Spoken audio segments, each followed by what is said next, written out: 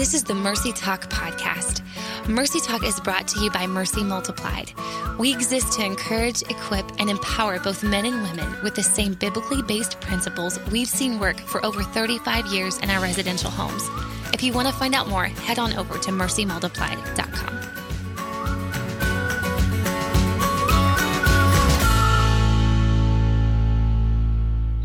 Well, hey guys, welcome back to Mercy Talk. I am one of your hosts, Melanie Wise, and I'm joined again this week from Nashville,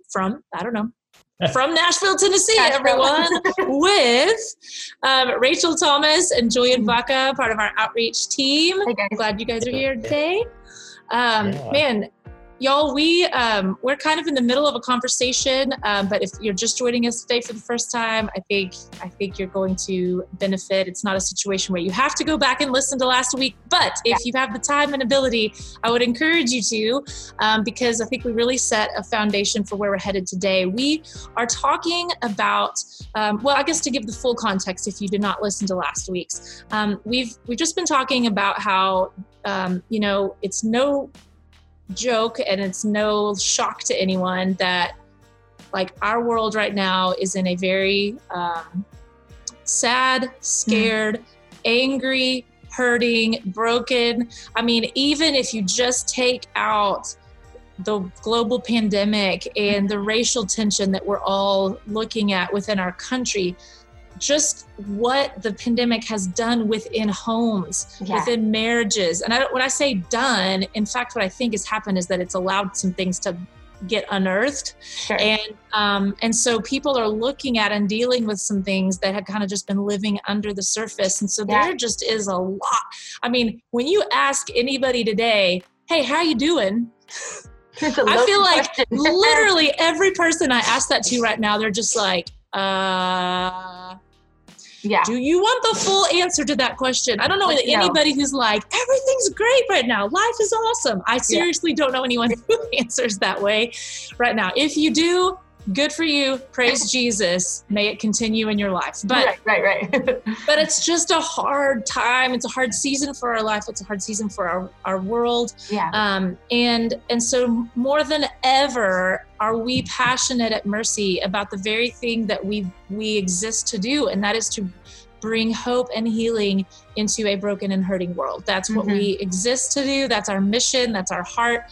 We know that Jesus is the answer to everything that we face. He is our source of hope. I was literally just praying a couple of days ago and journaling. I'm just like, that scripture that talks about the hope that we have in him being an anchor for our souls. I was like, I'm so thankful that in this season, I have an anchor for my soul. And that is my hope in Jesus Christ. And I have actually thought, oh my word, if I did not have hope in Jesus Christ right now, what would this season of life be like? Oh my goodness, And so it's like just this idea of Jesus being the answer, and therefore is our calling and our commission as believers. Has it ever been greater? Has it ever been more important than it is right now? Yeah. So in light of all of that, we've been in the midst of a conversation, or we are in the midst of a conversation right now on this idea of missional hospitality. We're kind of bringing in some concepts that Rosaria Butterfield mentions in her book, The Gospel Comes with the House Key. She has some really, really challenging and powerful concepts that she introduces in that book. And we just thought, man, there's no greater springboard for our conversation than that. And so today, kind of one of the things that we're headed, and I don't know, last week, convicted me to the core. I'm like, well, shoot, I got some stuff I need to look at in my life. I got to, and really what we talked about was just how important it is that we not get lost and forget our purpose in the world as believers and followers of Jesus, that there is something called the Great Commission. Like there is a purpose that we have been given for existence. And it's not just to survive. It's not just to get through this pandemic. It's not just to have a job, just to have a family. All those things are great. All those things are wonderful, but we've been given an even greater purpose for our existence on the planet. And so we kind of revisited that last week. This week, we're going to kind of jump into an idea that we touched on really, really lightly last week, but it's this idea that she brings up in the book about whether or not Christians are victims in a post-Christian world. In the world that we live in today, are Christian victims, where it's like, I do hear this idea and this thought a lot of like, oh, we live in this world where it's so hard to be a Christian and we're being attacked all the time. It's just so hard to be a Christian today.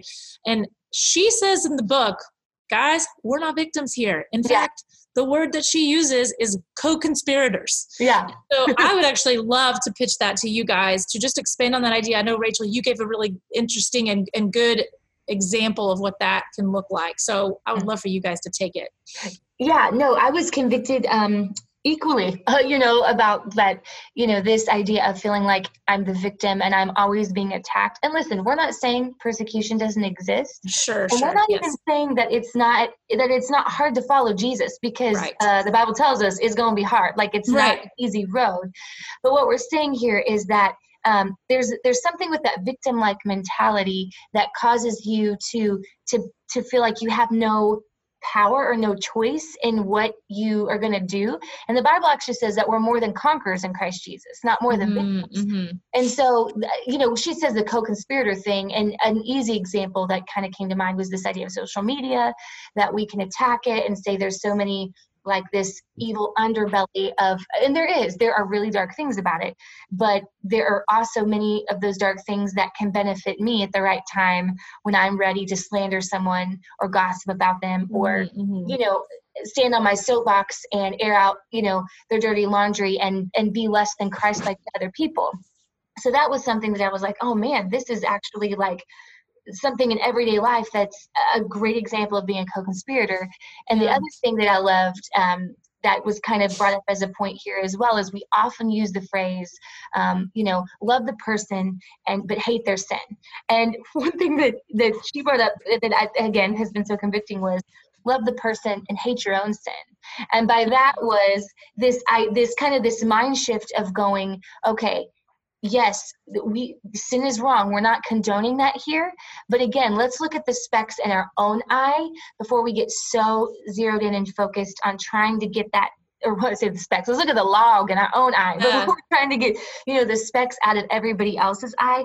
And that has just put some things into perspective. And we'll talk about that today, just some really good key, really almost like paradigm shifts, and going, okay, this is a good way I can practically start thinking differently so I can authentically build a relationship with my neighbor, my community. Yeah. And just to piggyback off of that, Rachel, I can't remember where I heard this from. It wasn't said explicitly like this in the book, The Gospel Comes with a House Key, but certainly Rosaria Butterfield, alludes to this statement, and I would bet she endorses this statement, and it's this. When we're going into communities, when we're thinking about what is my calling? How can I be the hands and feet of Christ? We have to remember that the communities, our neighbors, these people that are in need, they don't want a savior. They want a friend. Now, obviously, once there is earned trust there and the Holy Spirit is working constantly, yes, the end goal is for these, these communities, these people who God has placed in our lives, our neighbors, to come to a saving relationship and knowledge of Christ. But certainly at the outset, we've got to stop thinking about ourselves as these saviors who are going into these communities with this objective. And real quick, and sorry if it feels like I'm kind of all over the place, but there was something that you mentioned earlier that Melanie teed up, Rachel, this idea of feeling like, you use the word persecution. I think where that comes from is probably what we have done in America is we have taken uncomfortability and awkwardness and potential disagreements, and we've equated that to persecution. That's a good point, Julian. For example, if if there's a water cooler conversation that maybe you have had in the past, back when things were normal and there were water coolers at your that people congregated around. Maybe, and I know that this has been the case for me too. Maybe what we have done is subconsciously equated a disagreement or feeling as if somebody is off put by our faith and how we talk about Christ. We've equated that as to being like persecution and like that, man, that was a really hard, now I have to say, obviously, that this is not to dismiss those of us listening to this episode who have experienced, unfortunately, extreme cases of this. We're not dismissing that. Yeah, that is definitely a reality as well. Exactly. Yes, for sure. We're not trying to, paint a broad brush stroke here, so to speak. But I think that if we're all honest with ourselves, we probably, and we're human, of course this is the case, but we're all probably, we all have an aversion, we all have this tendency to want to avoid awkwardness and uncomfortableness. And let's be real. When we're talking to our neighbors, when we're trying to build relationships, it can be a little clunky and awkward if you're trying to, maybe share a testimony or speak about how Jesus has impacted your life. It can feel, you can sort of maybe even get a little tense, like, man, how are they going to receive this? How are they going to receive this? But that right there is not persecution. Sure. That is an awkward, potentially uncomfortable, awkward conversation that you're afraid of. You're more afraid of making somebody feel uncomfortable in that moment than you are just genuinely loving them and allowing this conversation centered around Christ to spill out of you naturally, not with the intent of hopefully I can get them to come to church or whatever. Right. That's not a bad thing, but just because you love them and they're an image bearer and you're going to treat them as such. And if I love Christ as much as I tout that I do, he's going to come up naturally. We'll get back into the podcast in just a second, but wanted to take a moment to touch base with you. Of course, none of us knows what the future holds or even what this pandemic will look like tomorrow, but we just want you to know we've been praying for you, as well as for our cities and our world. Our desire is to still provide relevant information weekly. And in these unprecedented times, we want to hear from you even more. So if you have questions or topics you'd like to hear us talk about, please send those over to mercytalk@mercymultiplied.com. We'd also love for you to check out our new account on Instagram. And you can find us by simply typing in mercy_outreach. And you can find additional resources and even ways to stay connected with us there. And lastly, I just want to remind you that Mercy Talk is a free of charge program. And just like all of Mercy Multiplied, we operate from donors and supporters just like you. If you're able, please consider giving a gift at mercymultiplied.com. Thank you so much for listening. Together, we will continue to get through this with the hope found only in Jesus Christ. We should not equate uncomfortability, potential awkward, clunky conversations with persecution. It's our responsibility to love our neighbors and to build relationships with them and confront the reality that at some point in those conversations and in those relationships, as they continue to get nurtured, Christ is just going to come up in conversation. Like that's part of it. So sorry for kind of going all over the map there, but there were a couple of things that both of you teed up that I wanted to build off of. Yeah, that's good. That's good. I think it's really good for us to kind of go back a little bit and unpack some of what we were talking about earlier and what you mentioned, Rachel, about, like we're part of this too. Like we're quick to condemn the sin of the world and forget the part that we have played in it. So I think if we all were being very honest, we could admit, yes, I have played a part in this world's sin problem. I'm pretty sure that's in the Bible. Right. And if you would say otherwise, that's a different conversation we should have. For sure. But how does that truth work in what we're talking about. Like when we're trying to love and reach a broken world for Jesus, right. Just because we are also not perfect and we have also got our own sin problems, it doesn't mean that we then give our approval of the very sin that Jesus gave his life for, right? So this idea, and this is like grace and truth, grace and truth, grace and truth. Like, how do we balance these? How do we live these out? It is like, I don't know that anybody's going to master it this side of heaven. Right. Like, it is a constant tension to live with. Yes. And every last one of us has a stronger bent towards one or the other. And so I love it because actually in this book, she gives 6 very practical, y'all know how much I love me some practical application, but she gives us some really specific things that we can practice with our neighbors, with our community, with the people that God has put in our lives. We aren't going to go through all of those, but wanted to mention a few of them today, like I said, just kind of as a way to discuss some stuff. And one of the first that I'll mention is her talking about just the importance of respecting the reality of your neighbors' lives. Yeah. And again, we've hit on this a million ways. We're not just talking about your physical neighbor. We're talking about those people that God has put in your life. I love that there's this idea here of it's acceptance and approval are 2 different things. There's a distinction between the two. Loving someone and approving of their life or their lifestyle, not life, of the way that they're living. Right. Those don't have to go hand in hand. Right.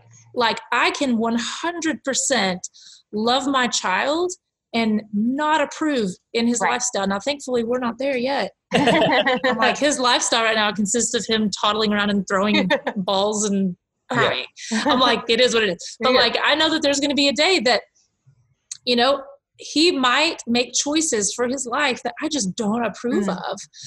It doesn't, and I know because this is an easy example, right? When you're talking about your kids, there is this inherent love that you have for your kids that truly, and I understand it now having one, I'm like, there is nothing on planet Earth that you could do that would shake my love for you. Right. Now, can I still fully love you and not approve of some things that you're doing? Yep.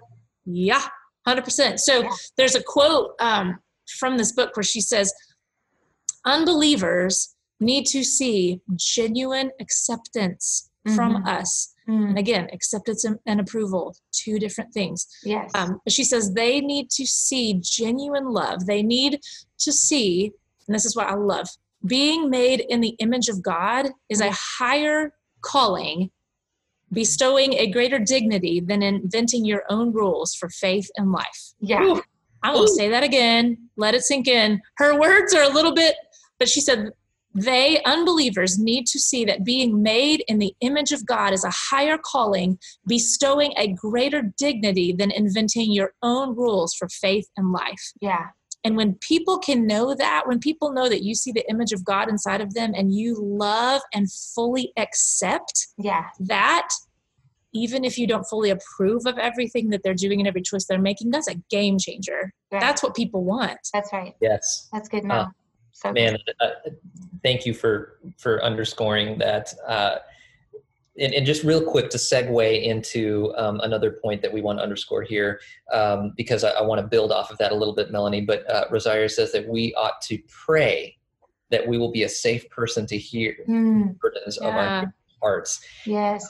Friends listening to this podcast, we have a lot of work to do to undo the stereotype that Christians are judgy, closed off, hypocrites who have it all figured out, or so it seems, when really they're just like that. Like, that's what we're up against. Yeah.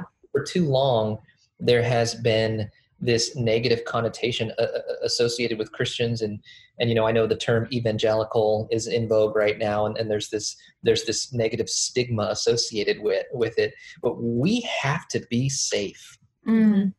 We have got to be safe. May our words give grace to those who hear. Yeah. I'll just cite Ephesians 4:29 here real quick. Do not let any unwholesome talk come out of your mouths, but only what is helpful for building others up according to their needs. That's good. My needs or my agenda or what I hope to convert or change in them or fix in them. But I'm about to interrupt, and I'm so sorry for interrupting, but I have this feeling that when you said, and I'm so thankful you said it, when you said, we have a stigma that we have to undo, like, I think there's probably some people that got a little triggered by that whole like judgy Christian thing, because everybody hears it. Yeah. And I will be one of the first people to say that I have had moments where I'm like, I'm so sick and tired of people assuming that because I'm a Christian, I'm judgmental. I'm so tired of it.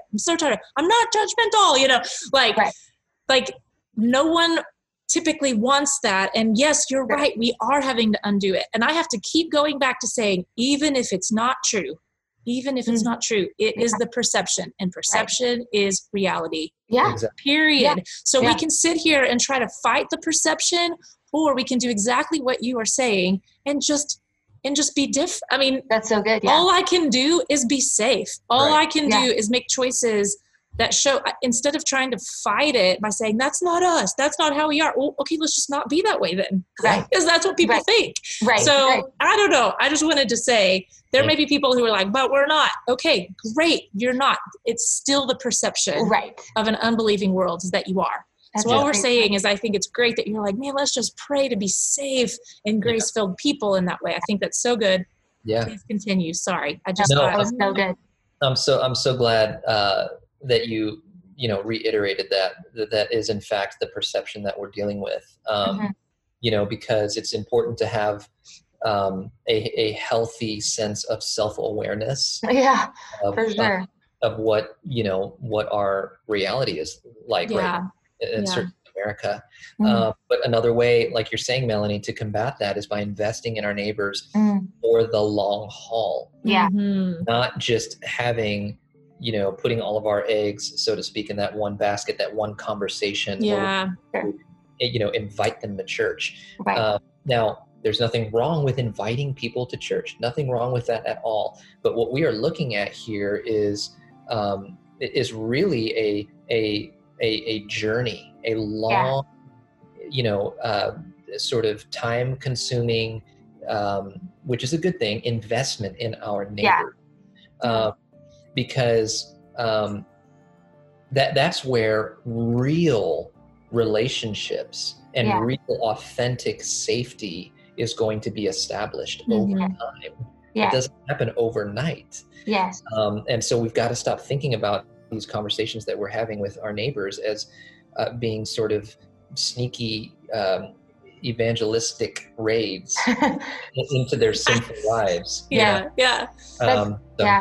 That's so good. Well, and to piggyback on that, Julian, like I was just thinking now more than ever, and I know it's different for everyone across the country, depending on what it looks like for your church or state or whatever to be open. But I know where I am, I don't have a building to invite them to right now. These conversations, these table, experiences of eating together and communing together, like that is the church I'm inviting them into. Those conversations I'm having about Jesus, because I don't know when the next time, Lord, I pray it's soon, but I don't know when the next time I can hand them a handout card and say, hey, you want to come to the whatever service? Because right now that's not an option. So more than ever, it's so important, like you said, to make that investment, to make, this is for, again, it's not a sneaky raid, it's for the long haul, genuinely, which kind of leads into the third one that we wanted to share. And Mel, you made this point earlier, and that is knowing why it matters most that we are made in the image of God. I love that, because it's so simple, but I forget it so many times that, the value, and she says this too, the value of human life to God is inherent. That means it's who we are as image bearers, not instrumental. And we talk about this all the time. It's not what we do that makes you who you are. It's being, made and created in the image of God. In Genesis 1:27, it says, so God created man in his own image. In the image of God, he created him, he made them male and female. He created them. And so even thinking about this idea of, yes, we have all sinned and fallen short of the glory of God, but I think under kind of what you said earlier, Mel, respecting or honoring the reality of your neighbor's lives, that comes into play when we can first see someone as an image bearer rather than a marred sinner. And I'm not saying that, I mean, yes, I have messed up. I mean, I'm a sinner saved by grace alone, saved by Jesus Christ.